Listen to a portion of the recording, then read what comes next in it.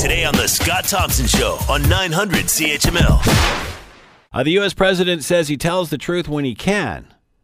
In an interview with ABC News, you know what? Let's just play the little clip here. This is a clip of Jonathan Karl, ABC's chief White House correspondent. Finally, you remember well in the campaign, you made a promise. You said, "I will never lie to you."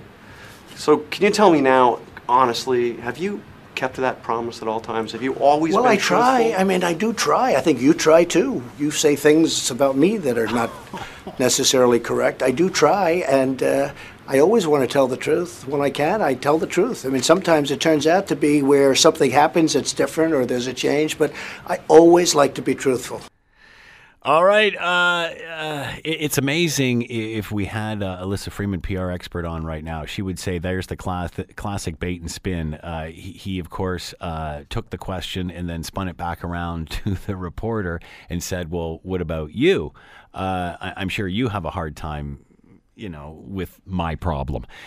And again, we saw this come out of late when he talked about the birthright issue, which he's trying to change the Constitution of the United States, where now, if anyone is born there in the country, they are a naturalized citizen.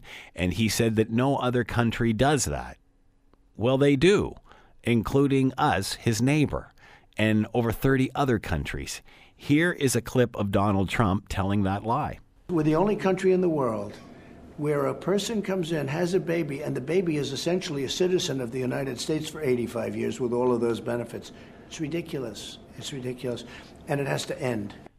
Let's bring in George Breckenridge. He's probably giggling right now. Retired political science professor, McMaster University. That's, of course, between all of the tiers. George is with us now. George, thanks for the time. Much appreciated. Oh, I'm glad to be here, Scott. Have we got to the point where we just don't care if people lie to us like this? Well, the problem with Trump is that he can't help it. When he talked about, I try to tell the truth, he means that, but he doesn't know what the truth is. I mean, everything he says, everything is in the service of his fragile ego. So what he has done, he has created this world where he where he says what he needs to believe is true. And it is simply his pathology, his extreme narcissism. So from his point of view, the difference between lying and what we would consider the difference between lying and truth simply doesn't exist. The New York Times was keeping track at one point of the number of lies, and they were in the 7,000 or something like that. Well, the Washington Post says 5,000 false or misleading claims in the 600 days, averaging 8.3 a day, and that seems to be going up. That's right, but he can't help it, I don't think. We say he's a pathological liar. He's pathological. He can't help it. He's done this for so long, living in this world, everything of which has to make him look good. Should the media pin him on this and just play the clip that I just played you and say, explain that, Mr. President? Well, yeah, you just lied. Yeah, well, we have to maintain that so much of what he says is lying. And he's not telling the truth. We have to keep repeating that. The problem is, though, it's not going to affect him. He can't help what he's doing. The problem is, George, is the public doesn't believe anybody, so they don't understand which side is lying, because the other side they feel is just as bad. Well, that's true. You see, the danger in the whole thing is that it undercuts public confidence, and the people begin to wonder, what's true and what isn't true.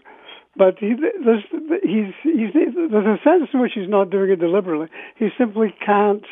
He's not using lying as a strategy. He simply can't help it, because he will say he doesn't do any homework. He doesn't know very much about most issues, and so. So it's not so much that he's a liar; he just doesn't really have the capacity to grasp what the questions are. Yeah, because everything is bound up with his constant need. That's why he has to be in the news all the time.